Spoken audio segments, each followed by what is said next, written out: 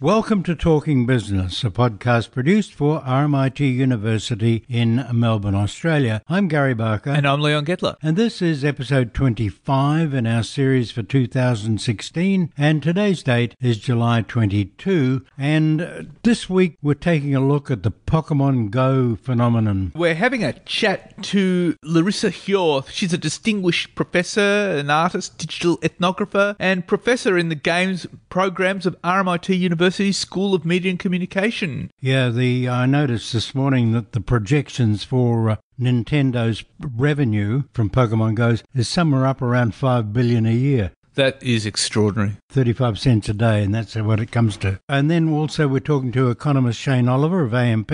That's right. Shane Oliver will be talking to us about why the markets are rebounding post-Brexit. People are looking for somewhere to put their money and the share prices are going up. That's right. So anyway, let's have a chat to Larissa Hjorth. 2 decades ago, a Japanese computer game called Pokemon made Nintendo, with its Game Boy console, one of the most successful electronic companies in the world. Hundreds of millions of these things were sold all over the world, and since then, in a much more crowded computer and mobile device era, Nintendo has faded a little until now. Here, weeks ago, Pokemon came roaring back as Pokemon Go, the latest, at least until the next global gaming fad, and the greatest game to play out in the open on a smartphone. It's a fad, it's a phenomenon. And here in Melbourne, in the School of Media and Communication at RMIT University, we have an expert on this soaring phenomenon, its predecessors and where it might be going. She is Professor Larissa Hjorth, an artist and digital ethnographer in the School of Media and Communications at RMIT University. For the past 16 years, she has been researching the gendered and socio-cultural dimensions of mobile media and play cultures in the Asia-Pacific area.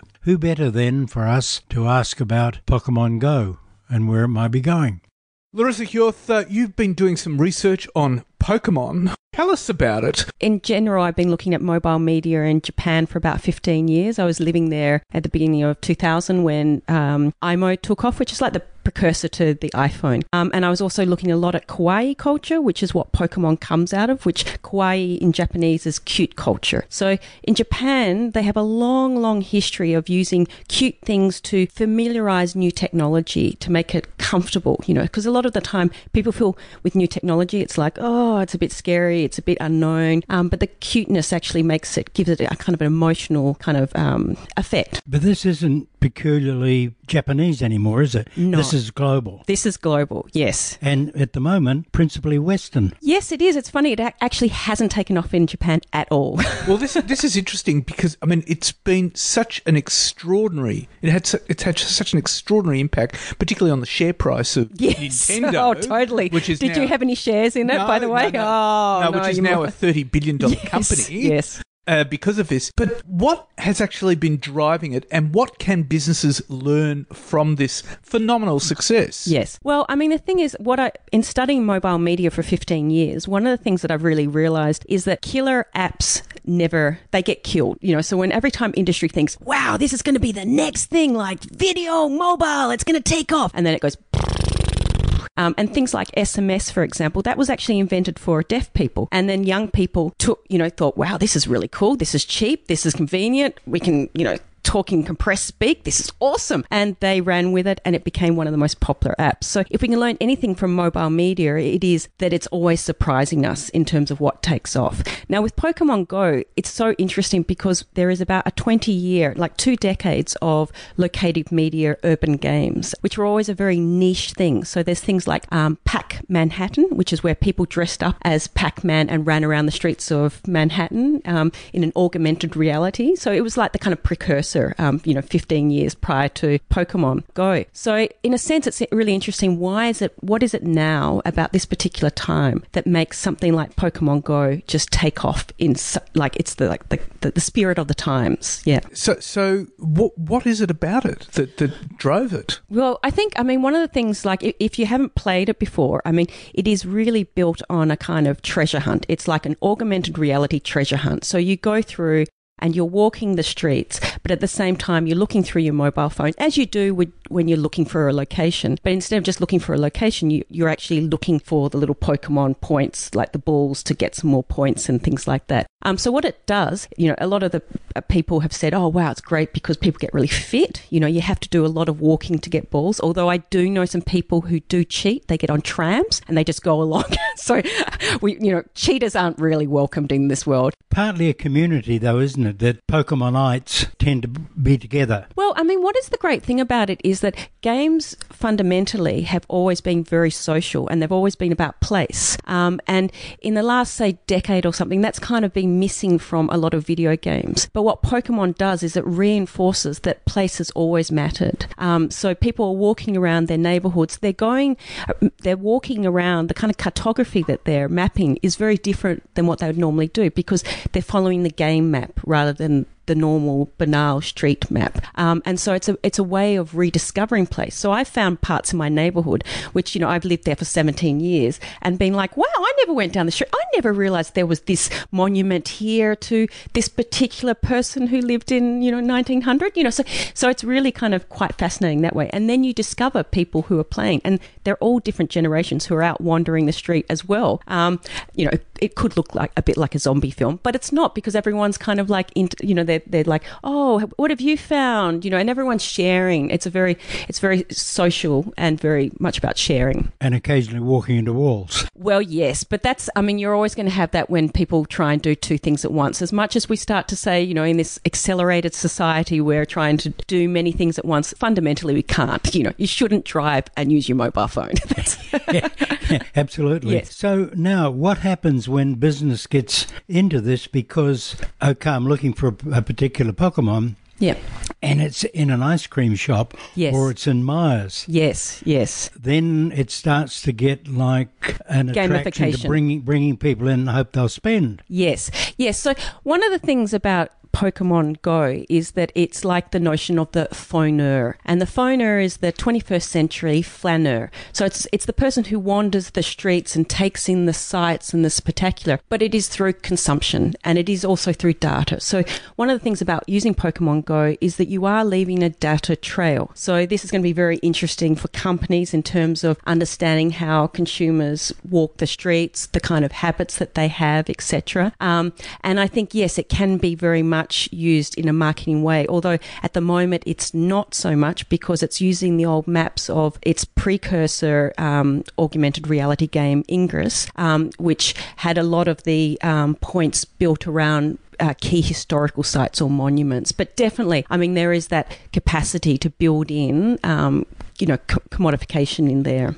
I've noticed some of the businesses that are really benefiting from it are restaurants. Yeah. I've read of places in Chicago that have actually set up Pokemon gyms, of all things, and while you go in there and eat as well. Right, okay. And you find whatever you're looking for. Yes, yeah. And it's really drawing in a new breed of clientele. Yeah. Well, I would think that actually something like pop-up restaurants in parks, because parks tend to have a lot of Pokemon balls and stuff like that. So there's definitely some trade there. But yeah, there's ways in which you can use that mapping device to kind of make people do different kind of navigations.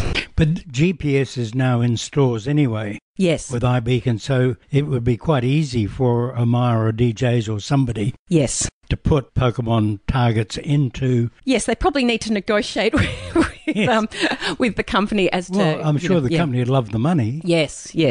So that in many ways it's partly social. Yes. But it's also potentially very commercial. Yes. Well, that's where the fauneur really comes into play, because it is really, when we use these kind of games, we're data citizens. And so data is going out to corporations, and also that data can be used by corporations to, to sell. Yes, definitely. And potentially it can be used by corporations to actually build new markets. Definitely. Yes. So then you get big data saying you're female, he's male, we know something of your profile, we know a fair amount about him. So you get to the door of a big store and it suddenly says, hey, there's a big deal on hats or shoes. Yeah. and go find the Pokemon and it will lead you to the special. Yes, but one of the things that I do is I'm a digital ethnographer, and digital ethnographers are really interested in much more the motivation rather than what people do. It's the why, because actually, you can, the thing about like big data is we can get these big visualizations about so-and-so amount of people, 6 million people in the US are consuming Pokemon Go at these times of the day or whatever. But that doesn't actually give us a really deep sense of why they're doing it. And it's the why that is the kind of thing that strings through all our cultural practices. So do you think it's got a life, though, or a half-life that ultimately go down and there'll be something... take Angry Birds, for example. Yes, yeah. Huge. Yes. Now it's kind of... They're even making a movie. Yes. Oh, yes. I saw that movie and it was like... I was thinking, how can they make like basically a 5-minute game into a movie? They can't. Yeah. Yes.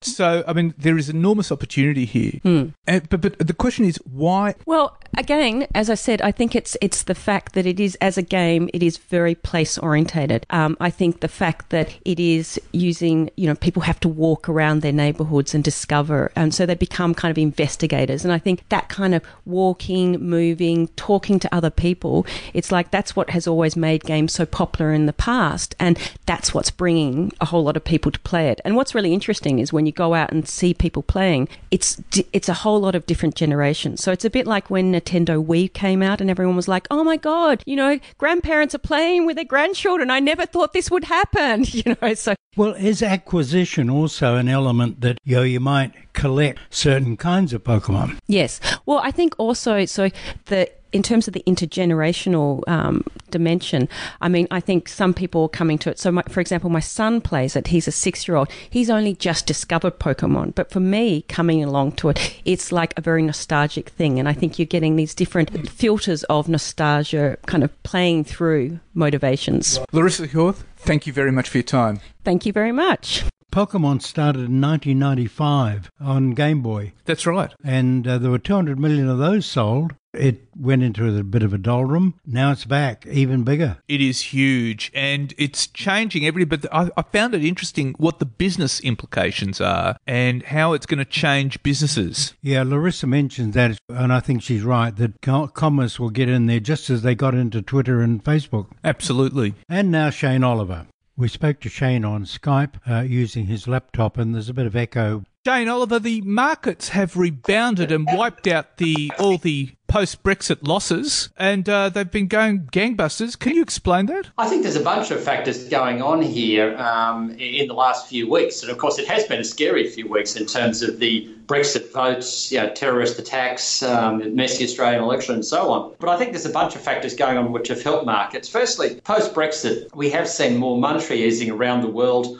or at least indications from central banks that they may ease further. So the monetary environment's been very conducive to a rally in shares. Secondly, of course, you've seen economic data around the world being quite reasonable. We certainly haven't seen the recession that many people were fearful of. We've seen signs in the US, for example, that profit growth may be bottoming out and might be starting to improve. We've also got the reality that the big decline in bond yields, which occurred after Brexit, actually made shares look more attractive. And on top of this, I guess some of the fears around Brexit have receded a little bit. That fear that there'd been an immediate domino effect of countries across the Eurozone leaving the Eurozone hasn't played out. If anything, there's been a bit of a swing back the other way, albeit early days yet. And of course, in the case of the UK itself, there's still an ongoing debate as to when Brexit will occur and what nature it will take when it does occur, if it does occur. So all of these things, I think, have helped share markets. Well, the issue, too, is that Brexit will take, they have to invoke Article 50, and that could take 2 years. So there's a lot of water to go under that bridge. There's certainly a lot of water to go under the bridge regarding Brexit. The Article 50 has to be invoked. That may not occur till later this year, early next year. And then, of course, that sets off a 2-year negotiation period.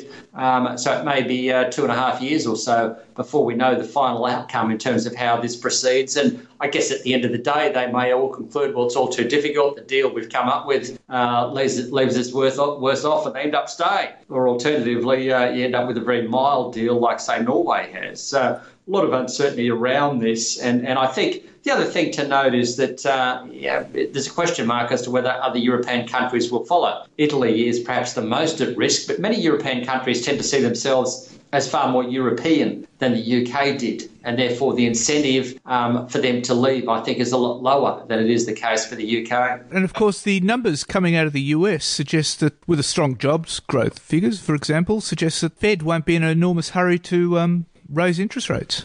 That's right. The US economy is growing. It hasn't collapsed into the recession that many feared, were starting to fear earlier this year. So that's the good news. I guess the flip side, though, is that growth is not still booming. They don't have an inflation problem, so therefore any interest rate hikes that the Fed may put through are going to be very gradual and very moderate. Still a debate as to whether they will raise interest rates this year or not. I think they probably will, but it's probably only going to be one hike. And don't forget, at the start of the year, the Fed itself was suggesting at least two hikes, possibly even more. So there's been a winding back. No, actually, in fact, it was four hikes at the start of the year. They got wound back to two, which is currently the case in the market. And my own view is that it's probably going to be one or could even be less. So the Fed has turned out to be far more benign than might have been feared, say, 6 months ago. And the market would have priced all of that in, wouldn't they? The market has moved to price all that in. Of course, after the Brexit vote, the probability of a Fed hike this year went to almost zero, I think down as low as 10% or something like that. In fact, the market was starting to price in the prospect of a Fed rate cut this year. Now, that was probably an overreaction to in the post-Brexit environment. Now, of course, I think the market's talking about a 41% probability of a hike this year. So chances are we won't see a hike. I mean, if it's 41%. Well, that's what the market's saying. I suspect the market's probably gotten a little bit too negative on the US, and I'd put the probabilities at just a bit over 50% and therefore lean towards one hike this year, but it may not come till December. And, of course, if that's the story, we had one hike last year, one hike this year, you're still going to be left with a very low interest rate environment in the US and indeed globally. Now, the other vexed issue is about the Chinese yuan and what's happening there. And what's your view about the devaluation? Well, the devaluation has certainly picked up again. It's come in waves, August last year, then later this year, early this year, and then, of course, more recently. I think the reality is that, of course, whenever the US dollar goes up, the Chinese feel motivated to reduce the value of the Chinese currency. And on a trade-weighted basis, the Chinese currency hasn't fallen nearly as much. I think the key thing of interest, though, is that on the last two occasions when the Chinese currency was devaluing, that's August, September last year, and then late last year, early this year, there was a lot more panic around about capital outflows out of China. And, of course, we haven't seen that this time around. That's why I think the markets are a lot more relaxed. We haven't seen the panicky capital outflows from China. If anything, I think investors are saying, well, OK, we've gotten used to a depreciation or a falling value in the Chinese currency. It used to be very stable. It took a while to get it to adjust to the new movements we're seeing in that currency, but now we're used to it. It's not such a big deal anymore. And, of course, the Chinese property market is going very strongly as well, and that's holding up the economy there. It has. Go back 3 years ago, everyone was talking about ghost cities, massive overbuilding of Chinese residential property. Now, of course, in the last year or so, we've seen the Chinese property market pick up again in terms of prices. And, of course, the most recent numbers showed price growth across the major cities, the top 70 cities, of around 7.5%, which is not bad given where it was a couple of years ago, people talking about a property crash. So we certainly haven't seen that. And I think that the reality is that the Chinese property market is still somewhat undersupplied in terms of areas where people are actually demanding property. And I think that's the big issue here. And that, of course, that renewed strength in the Chinese property market has helped underpin strength in the Chinese economy. And that, of course, has also been helped by monetary easing and fiscal stimulus in China. Now, to Australia, and of course we've had an incredibly tight election result, and there's been all sorts of speculation about what the new parliament will mean for budget repair, but the market seems to have responded quite well to all of that. It has, yeah. I mean, there was a little bit of nervousness on the first day after the election, mainly relating to bank shares and worries about a royal commission into the banks. But since then, the market seems to have thought, well, the coalition is going to be returned. It's really more of the same. I guess that the big difference is that there's no mandate for the government to undertake much in the way of economic reform or much in the way of cutting government spending. And so that's the big problem for Australia. But, of course, the market has generally tended to look through that. Now, we do have a more difficult Senate, and, of course, we are further down the track in terms of budget deterioration, and the patience of ratings agencies has worn thin. And, of course, one of them put us on negative outlook, which is probably the most worrying thing around all of this. But even then, the market hasn't been too worried about it. Maybe investors have said, well, Australia goes from AAA to AA plus or whatever it is, not the end of the world. Look at the US, look at the UK, look at other parts of the world where ratings are a lot lower than they are in relation to Australia. So what's your view about a ratings cut? What would that mean for Australia? Well, firstly, I think the chance of occurring is actually odds on. Several reasons for that.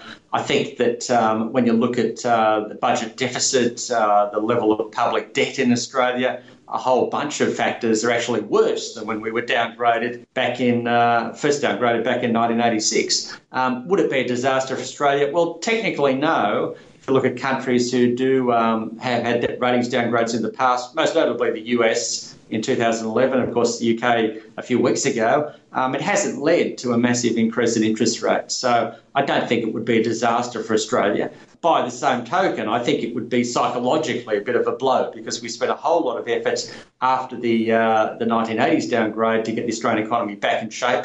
And of course, this would suggest, well, maybe we've started to drop the ball again. So that I think would be seen as a bit of a negative for Australia. Well, of course, in the 1980s, when we were downgraded, we had a whole lot of microeconomic reform that made us actually really, really competitive. We're unlikely to see that happening this time around.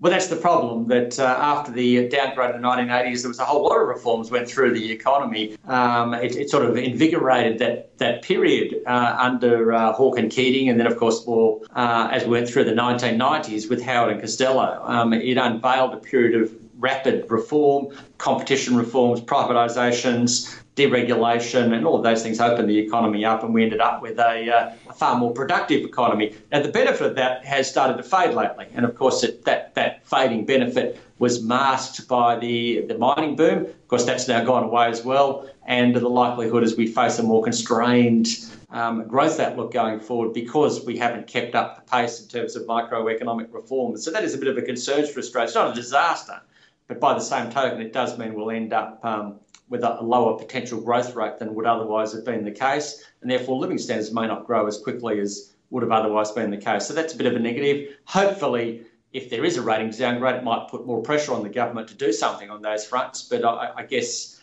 the concern is that there's not much motivation in the electorate at the moment to do those sorts of things. Shane Oliver, thank you very much for your time. My pleasure. So how do you read that, Leon? Well, I think it's interesting. I just wonder how long it can keep going up, though. I mean, it's all predicated on Britain actually negotiating a good exit from the EU. Now, if they don't, you can bet it will hit the global economy and it will certainly hit Britain, and Britain will fall into recession. Yeah, I think that's right. But it's very interesting. There's Theresa May having dinner with Angela Merkel last night, and obviously very friendly, obviously women of a similar stamp. Angela Merkel has come out today saying you can't actually invoke Article 50 until next year. So they're playing for time, and so we don't know how long it's going to take, and it could take quite some time. Or indeed, in perfidious Albion, remember, it may not happen at all. That's right. Okay, now the news, Leon. Well, Gary, yes, there's been some fascinating news, is that the International Monetary Fund has trimmed its forecast for global economic growth following Britain's decision to leave the EU. The IMF now expects GDP to grow at 3.1% in 2016 and 3.4% in 2017. This is down 0.1 percentage points for each year from estimates issued in April. It's the fifth time in 15 months that the IMF's World Economic Outlook has cut its forecast. The IMF forecasts Britain's economy to grow 1.7% this year, down 0.2 percentage points from its April estimates, and in 2017 it will grow even less at 1.3% in 2017. But the issue is it's not sure whether Britain's going to negotiate a good exit from the EU, and it warns that if it doesn't, all hell could break loose. Yeah, I think given the skills in London and Frankfurt and Berlin, it might just happen to be quite smooth. Well, let's hope so. Now, Republican candidate Donald Trump has left Wall Street on edge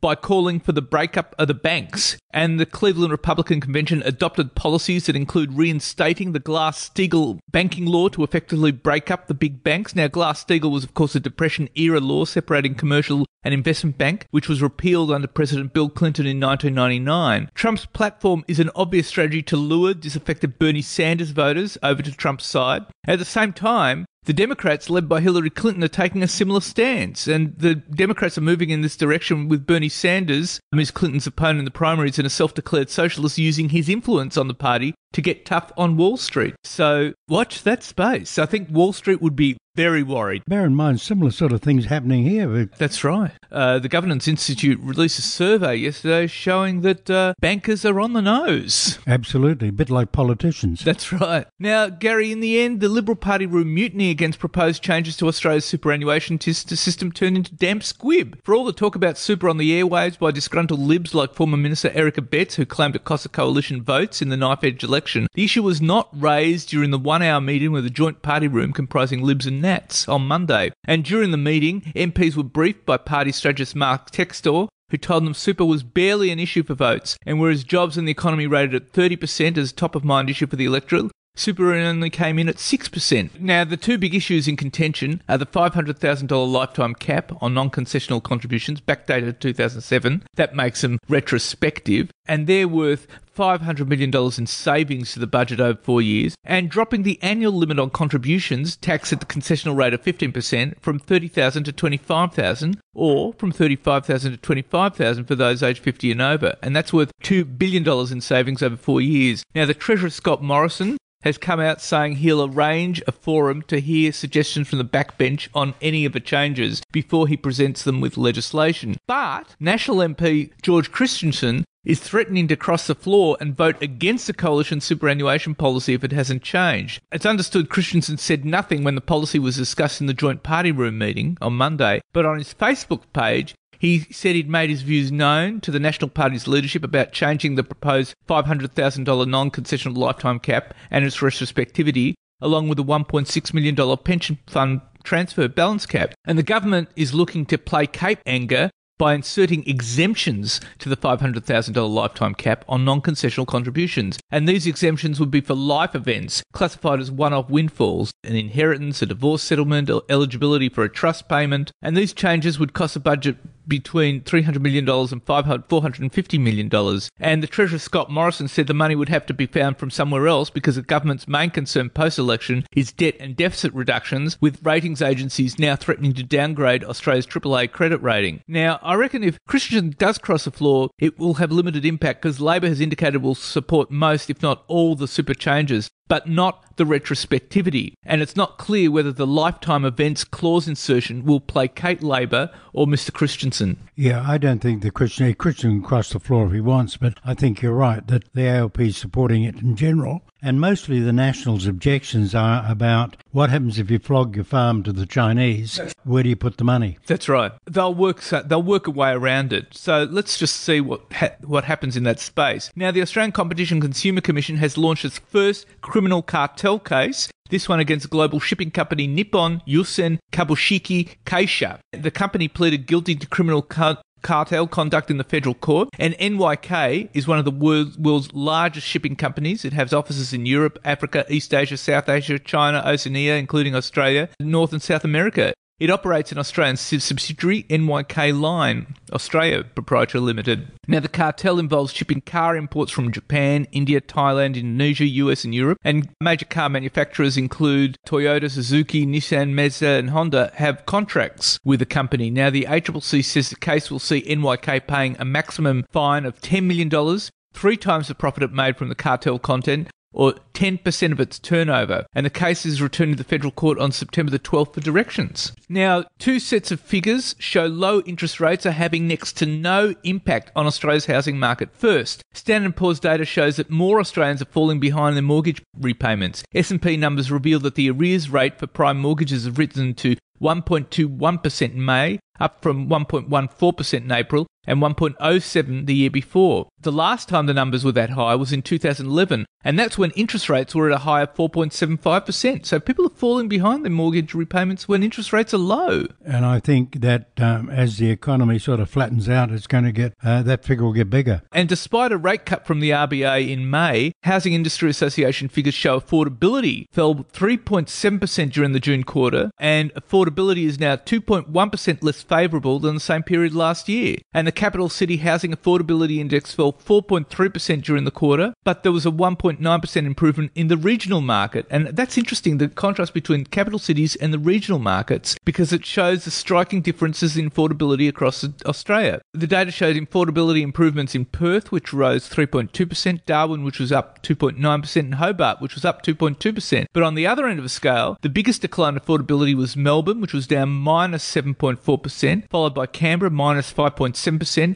Sydney, minus 1.6%, Adelaide, minus 1.3%, and Brisbane, minus 1%. So the big cities, which is where the jobs are and the demand for housing is. That's right. Now, minutes from the RBA board meeting 2 weeks ago, where it left the cash rate steady at 1.75%, indicate the RBA has left the door open to another rate cut. And the minutes make it clear the RBA is now waiting for data which will come in before its decision in August. Now, the main set of numbers will be next week's inflation report. If the numbers show that inflation is weak, it could see the RBA cutting rates to 1.5%. And the market's already priced in a 60% probability that that will happen. And going to 1.5% isn't really going to have much effect on that. Well, we could see from the housing figures we mentioned before. Australian super fund returns have hit a 4-year low. Super fund research house Chant West figures show average returns dipped to 3% last year. That compares to a spectacular run of 15.6%, 12.8% and 9.8% over the 3 preceding years. And Chant West data showed that funds with a limited exposure to underperforming Australian and global equities did well, and growth funds that was 61 to 80% invested in growth assets finished the year in front. All this coincides with a report from the Housing,